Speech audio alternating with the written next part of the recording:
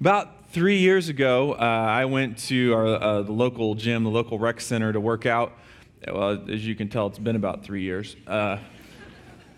But I went there and I was getting ready to do my normal workout routine, such as it is, and I noticed that they had added some new equipment.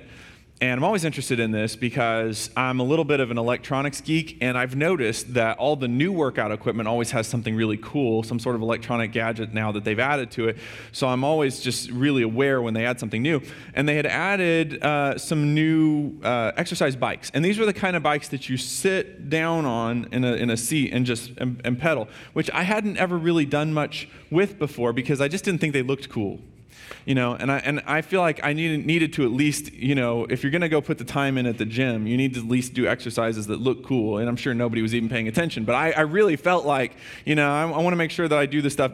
But now that they've added this huge screen to this thing, now I'm very interested in it. So I walk up to it and I'm kind of scoping it out and seeing what it's all about. Turns out this is like a virtual reality biking sort of experience where you get to dial in where you want to bike, and they have little different tracks. You can you can bike through downtown China, or you can bike through the Himalayas, or all these different things, all these different courses, and there are people alongside cheering for you, which I find very encouraging.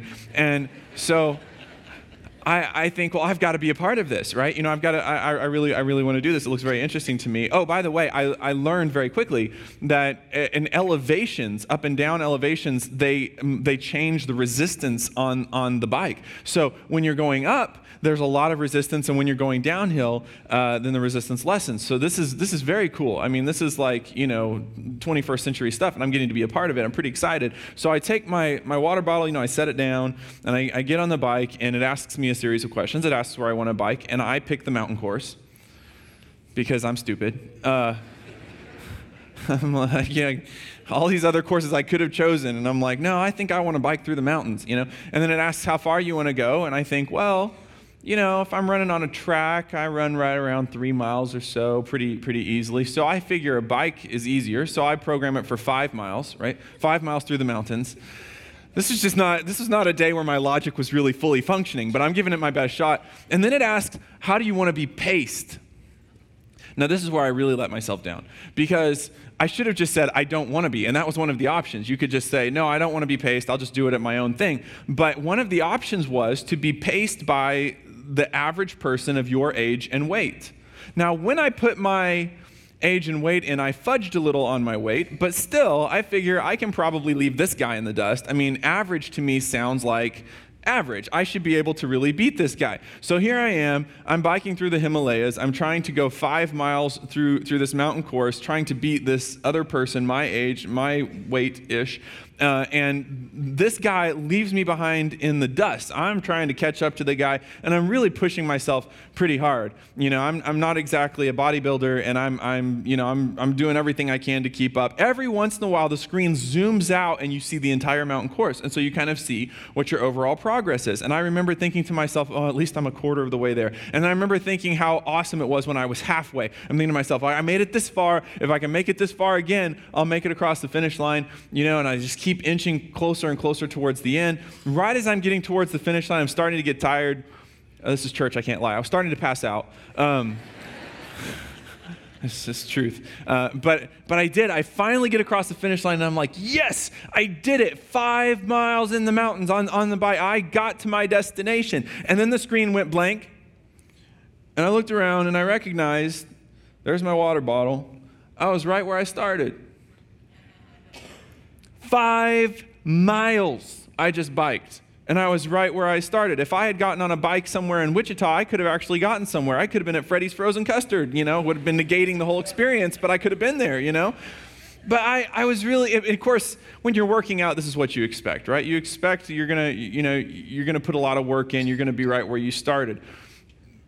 But I gotta be honest with you, there have been way too many moments in my Christian life where I've had a similar experience, where I wanted to get somewhere. I had a destination in mind. I said, God, I want to work on this behavior in my life, or I want to work on this relationship, or I want to work on this mindset, and I want to grow out of the place that I'm at right now, and I want to grow into a better place. I want to move forward. I want to experience forward movement in my life.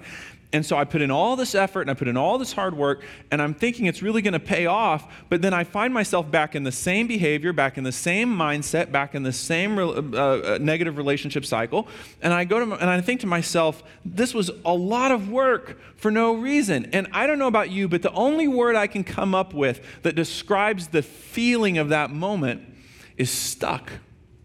Right? Have you ever felt stuck? You're stuck in a relationship, stuck in a pattern of bad decision making, and you look at it, you just go, why is it that I keep ending up right at this place, no matter how hard I try, no matter how hard I work?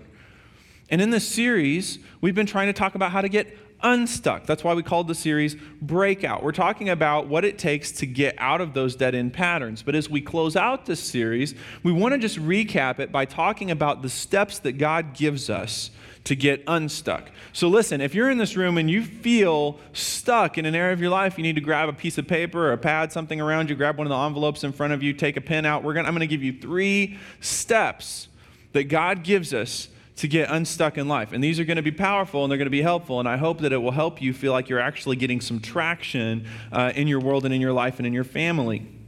Let's do a quick review, shall we? Let's talk about how we got to this point in the series.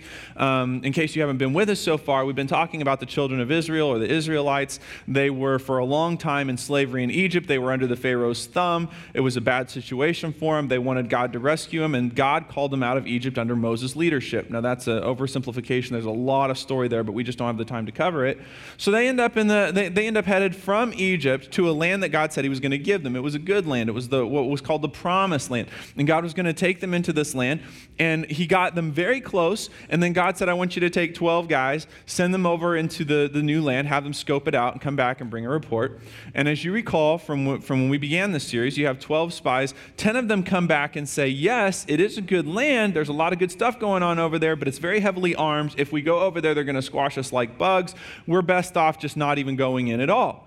Now, 10 of these guys, coming back, giving this kind of a negative report to 2.5 million people, mob mentality is taking over. Everybody's getting very, very upset. They're wanting to replace Moses, elect a new leader, go back to Egypt. They want to stone Joshua and Caleb. That's a bad day for them, right? They want to, by the way, and this is a talk for a completely other day, but I tell you what, the easiest way to get on the wrong side of somebody is to bring them a message that they're uncomfortable with. Joshua and Caleb brought those 2.5 million people a message that, yes, this is going to be difficult, but God wants us to do it. The way to get on the wrong side of that group of people is to give them a message that they don't want to hear, but that's, like I said, a talk for another day.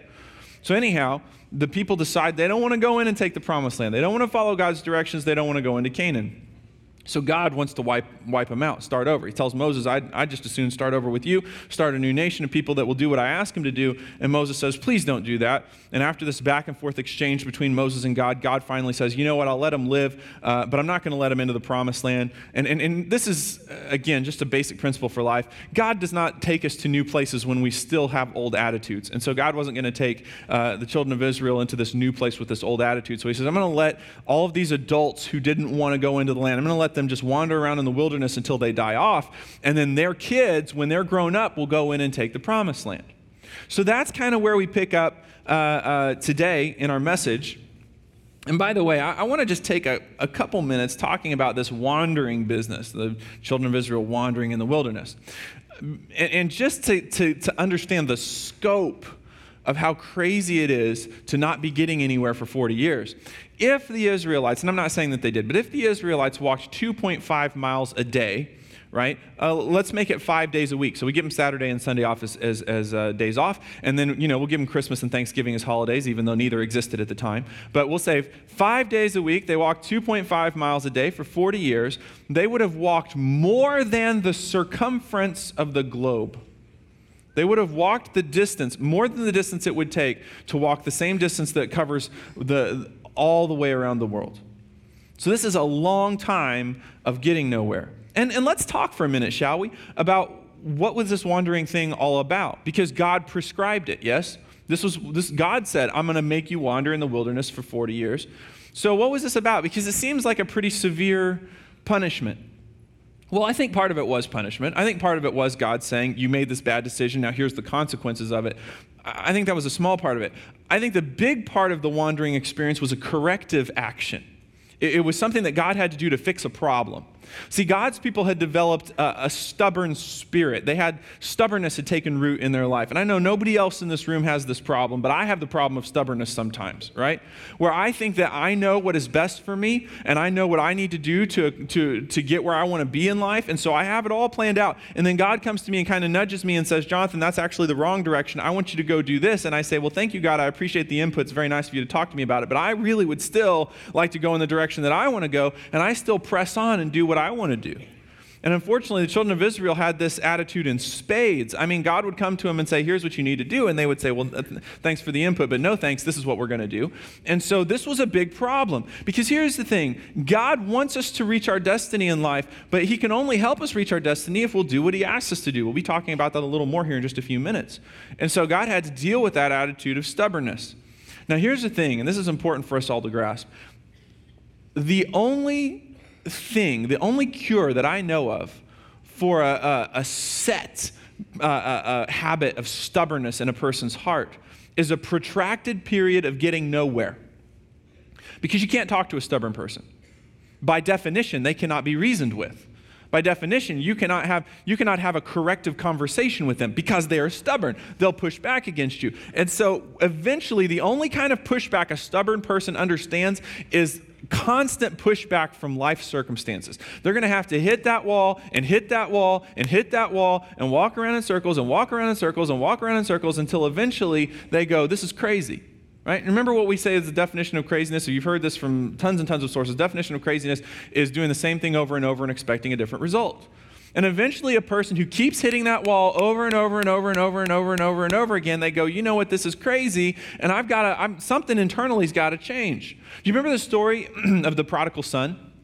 Remember how the son says to the dad, you're not dying fast enough for me. I just as soon have my inheritance now. And he goes off and he lives in a faraway country and he does a bunch of things the father would never approve of. He spends all his money, ends up in a destitute situation. He's working for this farmer, feeding pigs, a job no self-respecting Jewish boy would do. And as he's doing that job, what does the Bible say happened? What does Jesus say happened in the story? He says, and then he came to his senses. That's what happens when a stubborn person hits the wall enough times that eventually the heart problem shifts, and what was pride transitions into humility. See, God has done this to me before, where I've had moments where I had this pride thing, and I thought I knew what was best for me, and I pushed back against God, and I pushed back, and I pushed back, but I hit the wall enough times that eventually I said, God, you know what? Apparently I don't know what's right for me. Apparently you do, so now it's time for me to listen to you. And the reason that this was so important for the children of Israel is because he needed to weed this out with the new generation. If you read through the story of the Israelites, the one thing you gotta say about this group of people up to this point in time is that the Israelites were professional whiners and they were professional blame shifters. Do you have somebody like this in your life? Do you have somebody in your life for whom nothing is their fault? Ever. Anything that they go through, any trouble that they experience is somebody else's fault. You know, it's their parents' fault. It's the world's fault. It's the president's fault. It's the economy's fault. Everything is someone else's fault. Well, with the Israelites, it was always either Moses' fault, it was God's fault, or it was the desert's fault. There never was something, it was not ever, we did wrong, we did the wrong thing, and this is why we're experiencing this. It would take a ton of trouble for them to ever get to that point. Usually it was, well, this is Moses' fault. And so what God needed is he needed a generation for which that spirit had been weeded out. He needed a generation of people who were willing to connect their actions with consequences. He needed a generation of people who were willing to get online with what God said instead of spending so much time in their heads analyzing why everybody else was trying to sabotage them. So even though these kids had to walk around listening to their parents blame God and listening to their parents have counterproductive attitudes, the one thing these kids got was that what their parents were doing wasn't working. They saw their parents walking around, hitting the wall, and I think the one reason that this generation broke out was that they had to look at their parents and go, well, this much we know, that doesn't work. So I believe God prescribed this season of wandering so that the heart would change. In Deuteronomy chapter 2, verses 2 through 3. This is after that older generation died off. God came to Moses, and this is what he said. Moses said, the Lord said to me, you have been wandering around in this hill country long enough, turn to the north. I was talking to my dad about this last message in the series, and we were talking about some different passages we might look at. And he said, the one regret I have about the series is that I wish we'd spent a whole week on this passage where God said, you've been wandering around long enough. And so that's what we decided to do. Is I said, well, I'll just do that. I'll go ahead and take this last week, and we'll focus on that verse. So think about this. God is coming to a group of people, and he's saying, look, you don't have a heart problem anymore. I'm no longer forcing you to wander around so that the heart issue will get resolved. The spirit of stubbornness is gone. Now there's a spirit of humility. Now it's time to go take on your destiny. And that's what we're gonna talk about, the directions that God gives them. I said we're going to give you 3 directions for how to get unstuck. This is what God said when he starts talking to this generation where there's no longer a heart problem. Here's the first thing God calls us to do when we want to get unstuck. The first thing we're to do is to leave the place of dysfunction. Leave the place of dysfunction. Look at this in Deuteronomy chapter 2, verse 13. Moses continued, "Then the Lord said to us, 'Get moving. Cross the Zered brook.' So we crossed the brook. God said, 'Get moving.'" Now, why would God find it necessary to tell this group of people to get moving? Why does he have to be the person that comes to them and says, all right, now it's time for you to go take on your destiny? When we go through a season of stubbornness and we're digging that rut, going in circles, not getting anywhere, we're developing habits. They're habits that tend to stay with us, so that even when our heart softens, even when the stubbornness goes away, there can still be a problem. We might not have a heart problem anymore, but we might have a hangover problem from the habits that we developed when we were stubborn. And so I think what God, even symbolically perhaps, what God is saying is, hey, the rut that you've been digging, right, it's a hangover habit. Walking around in a circle is a hangover habit. It's something that you've just done your whole life, and it's how you've gotten used to going about your everyday. But now it's a time to get moving. Now it's a time to leave the place of dysfunction. Now it's a time to go take on your destiny. It's interesting. I'd never really thought about it before doing this message, but I know people. There are people in my life that I know there's no heart problem anymore. I know that they have tremendous humility on the inside and a tremendous desire to follow God.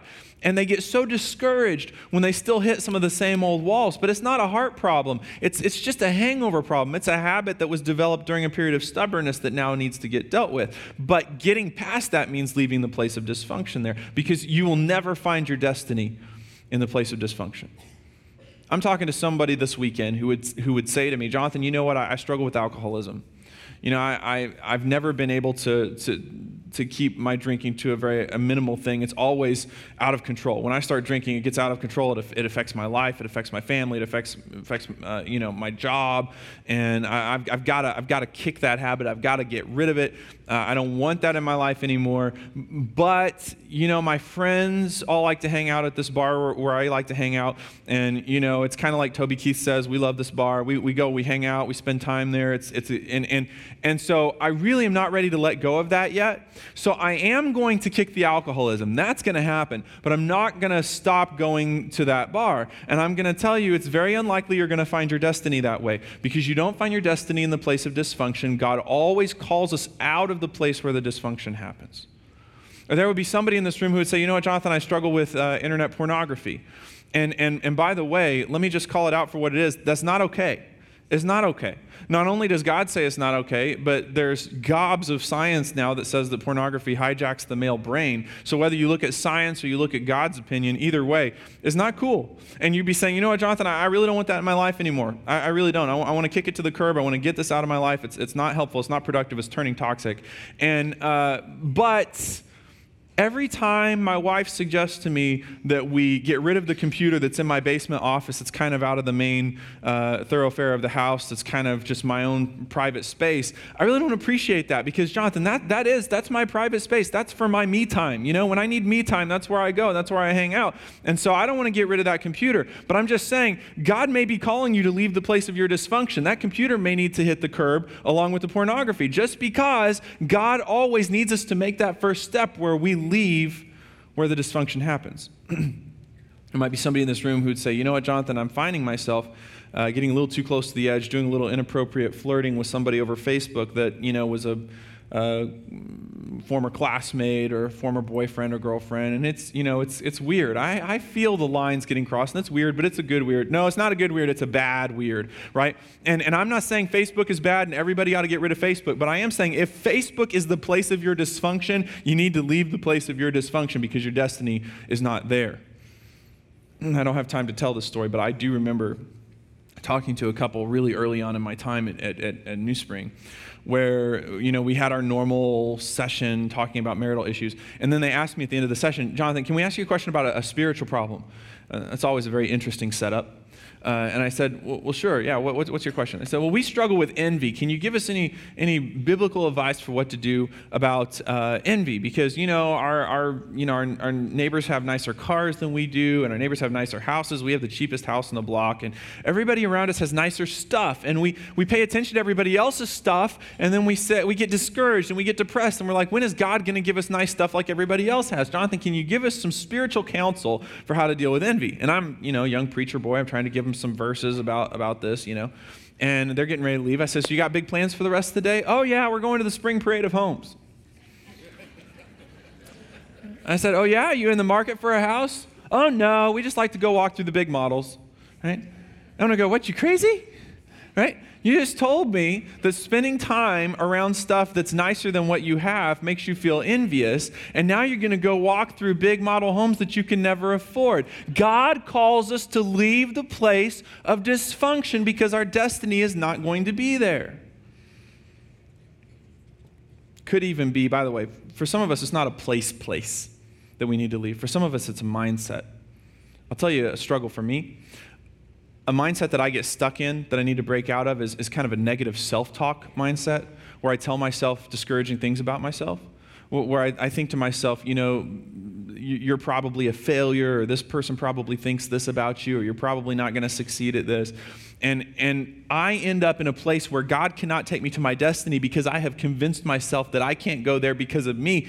And God is saying, look, you got to leave the place of your dysfunction. You're going to have to leave that unproductive mindset. And that's just one example. There are lots of mindsets that we can get trapped in. I'm a fan of neuroscience. I'm fascinated by it. I'm not an expert. I'm not even smart when it comes to this. We have a lot of experts in neuroscience at New Spring, that one specific who's a friend of mine that I love to pick his brain and ask him questions. But neuroscience has taught us something about something called neural pathways. I'm very interested in this.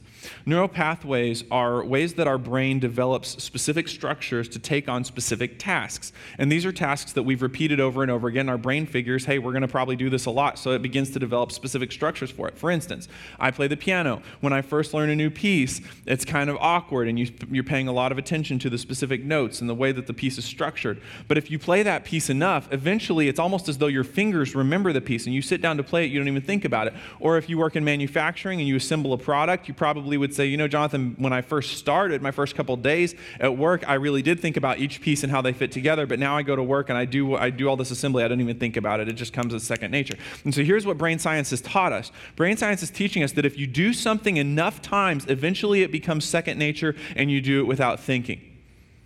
Let me say that again, and think about this in terms of angry habits, mindset habits, place habits.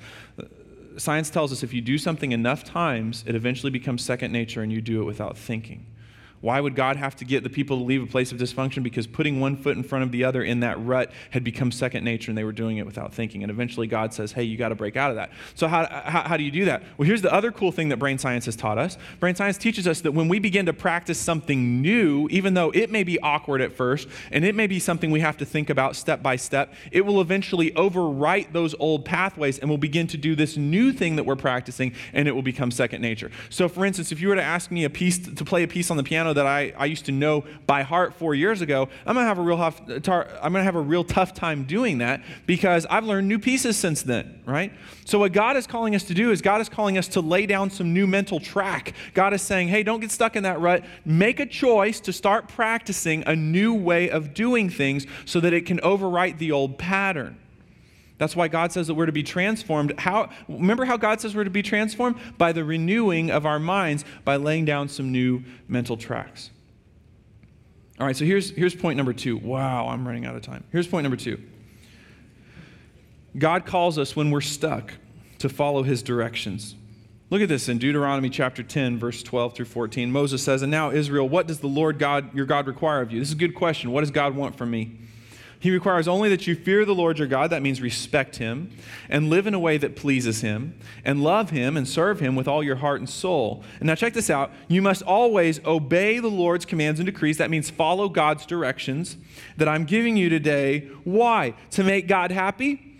To make you a better person? No. He says, I want you to follow God's directions. Why? For your own good. Moses is saying if you want to reach your destiny, then you need to follow God's directions. Following God's directions is so that you can get to where God wants to take you.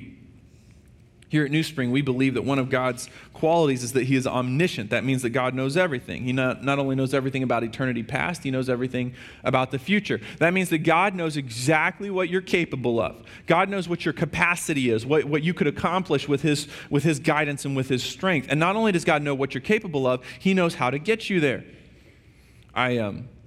I like to travel with GPS. I have my phone now. Now it's on my phone. I don't have to take the little GPS thing with me anymore. But I rent a car and I turn on the GPS and I ask Siri how to get where I need to go. And Siri's always very helpful. But now recently I've traveled some with my wife, and now I have 2 women in the car. And Wendy's very practical. See, when the hotel is right there to the right, and Siri says turn to the left.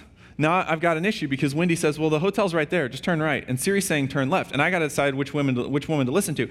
And Wendy teases me about this because I get a little defensive of Siri. You should never defend the electronic lady in the car, just so you know. And I say, well, Siri, but I say, well, Siri knows all the streets. And Siri knows all of the turns and all that stuff. So if Siri says we need to go left, then we need to go left. And Wendy says the hotel is right there, right? We can turn into the parking lot right here. Right here is where you turn. And I'm like, yes, but Siri says turn left, right? But I have blind faith in it because I think that GPS knows everything and can tell me where I need to go. Now, there have been some epic fails in that department, such as the hotel is on the right experience. But God will never fail you in this. God truly does know where every path is, and he truly does know where you need to go, and he truly can give you turn-by-turn directions to get you to where you need to be. The question is, how are you in terms of where's your mindset? Are you okay with following God's directions when he gives them, even when it doesn't exactly coordinate with where you think you need to go? I just want to walk you through something really quick. We could spend 10 minutes on this, but we're not. I'm just going to fly over it. But just to make sure that we're clear on this, God not only knows everything that you need, God owns everything. Look at this, Psalm 24:1. The earth is the Lord's and everything in it. You say, Jonathan, I'm a homeowner. Well, in a sense you are, but God actually owns your home. And if you're renting, that's really good news, right? God actually owns your home. God owns your car. God owns everything that's in your wallet right now. Everything, the Bible says, that is in the earth belongs to God. He's got access to it anytime he wants, and God can resource you with anything that he sees fit to resource you with. So not only does God know where you need to go, God has everything that you could possibly use to get to where you need to be. And then I love this, not only are those things true, God actually wants to take you where you need to be. Jeremiah 29:11 says, I know the plans I have for you. They are plans for good and not for disaster, to give you a future and a hope. And then keep in mind now, he's talking to a group of people that are stuck right now. He's talking to a group of people in Jeremiah that are in captivity. And he says, if you look for me wholeheartedly, so if you follow my directions, you will find me, and I will be found by you, says the Lord. I will end your captivity. So he's saying, I will get you unstuck, and I will restore your fortunes. So that's a pretty big deal. God not only knows where you need to go, he has what you need to have, and he wants to take you there. Can I take a quick sidetrack? I don't even have time for this, but I want to read this to you. Deuteronomy chapter 11, this is in verse 18. This is Moses talking to God's people. He says, commit yourselves wholeheartedly to these words of mine. Tie them to your hands and wear them on your forehead as reminders. Teach them to your children. Talk about them when you're at home and when you're on the road, when you're going to bed and when you're getting up. Write them on the doorposts of your house and on your gates, so that as long as the sky remains above the earth, you and your children may flourish in the land the Lord swore to give your ancestors. Now, some of y'all in here are parents, and I just want you to take a minute and really focus in, because what I'm getting ready to say is something that all of us who have kids need to hear, including myself. We need to be very, very, very, very cautious about allowing God conversations and talking about God to be only a church thing and to be awkward in our homes. Because what Moses is telling God's people is he's saying, listen, if you want God to fast track your family's destiny, you need to make God the frame in which your family sits. That means that, and by the way, when he says the things that he wants you to keep talking to your kids about, the two things. He's saying, I want you to talk to your kids about how good God is and about how important it is to follow God's directions. So he's saying, hey, when your kids are getting ready for bed at night and you get ready to kiss them on the forehead and put them to bed, make sure that you remind them how good God is, and make sure that you remind them that how important it is to follow God's instructions. And when you get in the car in the morning and you're getting ready to go to school, make sure that you're talking about how good God is and how important it is to follow God's instructions. And when you pick them up from school and you're taking them home and one of your kids tells you that they got an A on the test, that's when we say, let's thank God for making you so smart and able to do so well on the test and for helping you be diligent to study. And when one of your kids says that somebody was mean with them at school, that's an opportunity to say, well, let's pray to God to help you know what to do in this situation. And by the way, let's pray for that kid because they must be going through a tough time. What Moses is saying, if you want to fast track your destiny, let your family sit in the frame of God's love and God's direction, because if your kids can get this, they'll be a generation that changes the world. Amen. So we've got to take this to our houses. We can't just leave it at church. All right, I said there were three things. Here's the third one. The third thing God calls us to do, he calls us to fight the battle that's surrounding our destiny. I remember talking to another couple. This has again been right after I started being here at New Spring.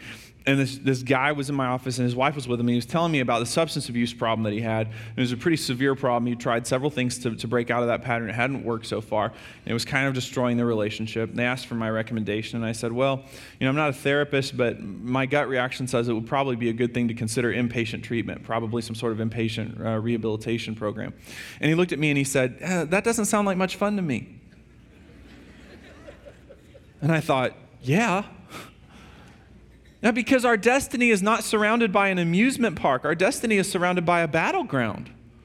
I mean, check this out, Ephesians 6:12, where the Bible says we're not fighting against flesh and blood enemies, but against evil rulers and authorities of the unseen world, against mighty powers in this dark world, and against evil spirits in heavenly places. Listen, Satan is not going to let you just walk straight into your destiny without a fight.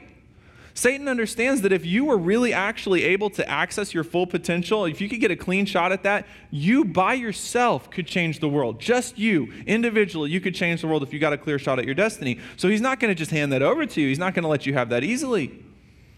You know the number one reason people don't reach their full potential is that they don't know how to interpret resistance. See, stubborn people don't know how to interpret resistance. They keep breaking up against the wall because they don't recognize that the reason that they're going up against the wall is because they're not following God's instructions.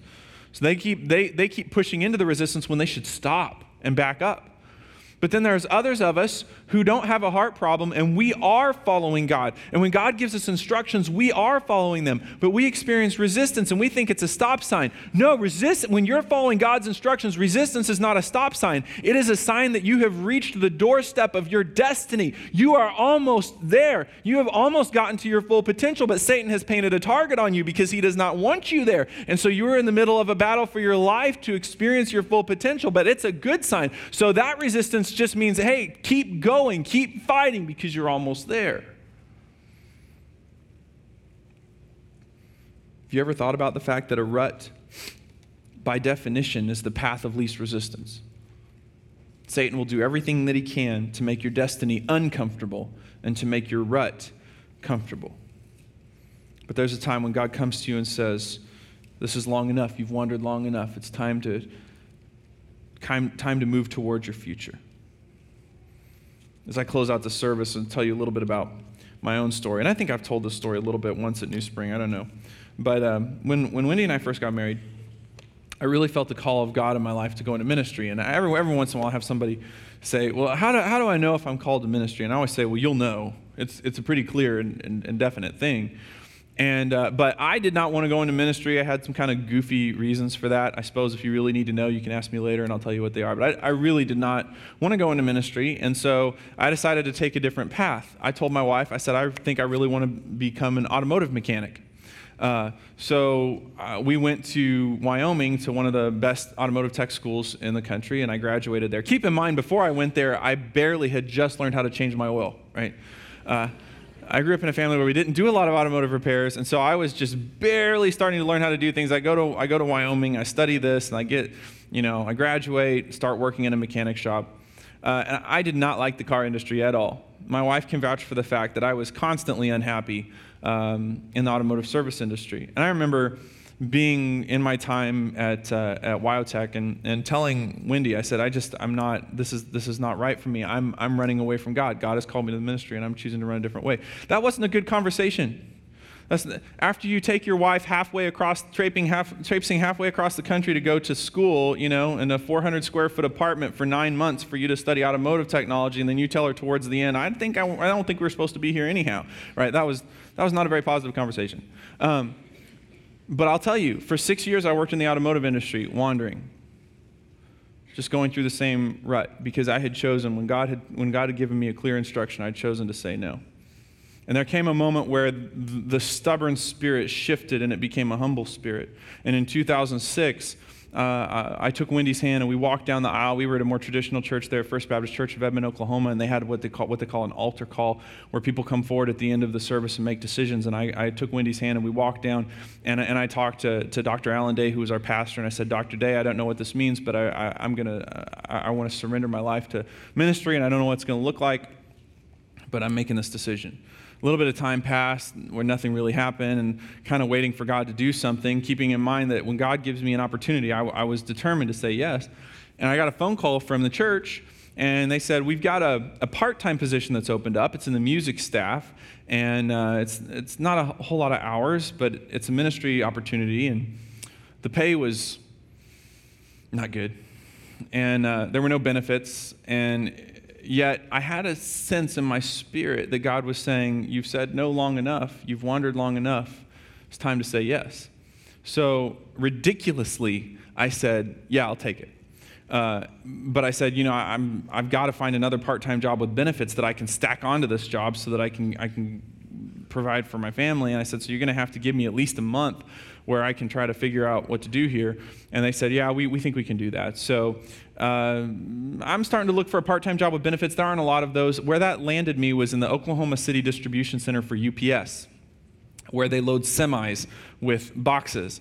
And that was the position they were hiring for. So I was in this group of applicants to load semis. And I know those of you, especially at the very back of the floor here and at the very back of the upstairs there, you can't exactly tell that I'm not incredibly buff, but I'm not.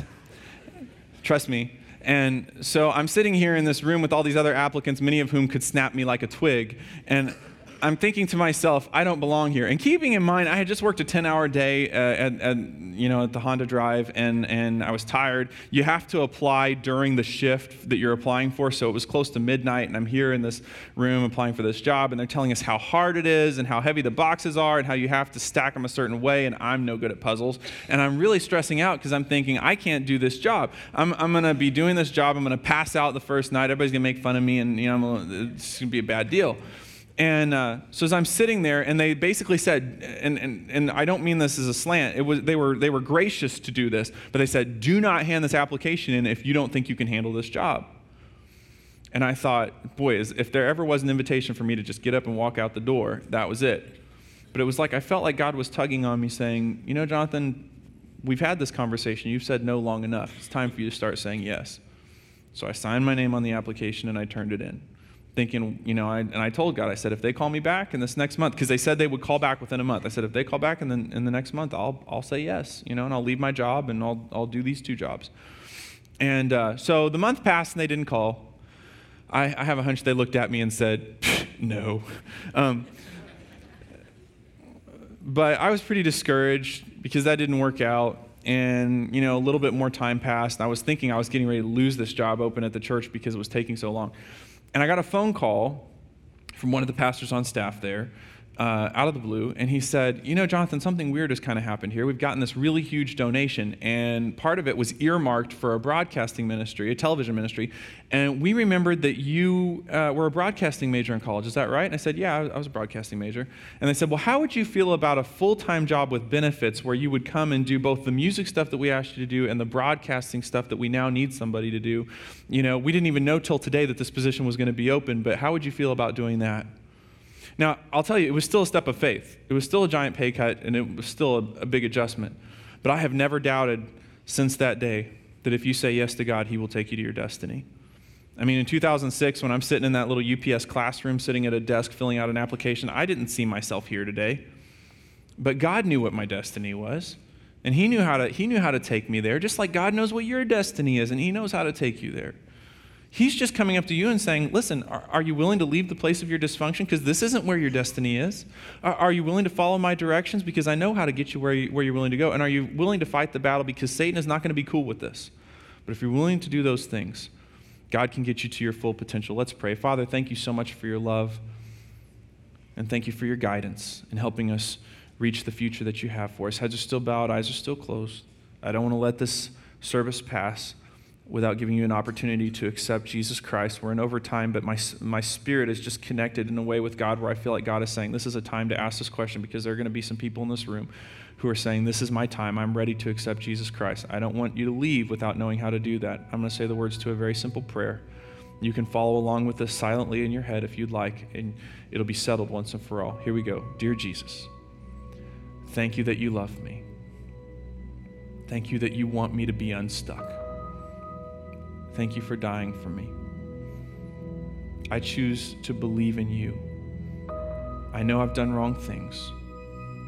I know I'm not good enough to get to heaven. So I accept your free gift of forgiveness. I ask you to make me God's child. In Jesus' name, amen. All right, everybody look this way just for a moment. If you just prayed that prayer with me, do me a favor, would you take that Talk to Us card, check the box that says I prayed to receive Christ, take it to guest services. They have a little packet that they like to give you before you leave. Thank you so much for being with us. Next week we start Come Back.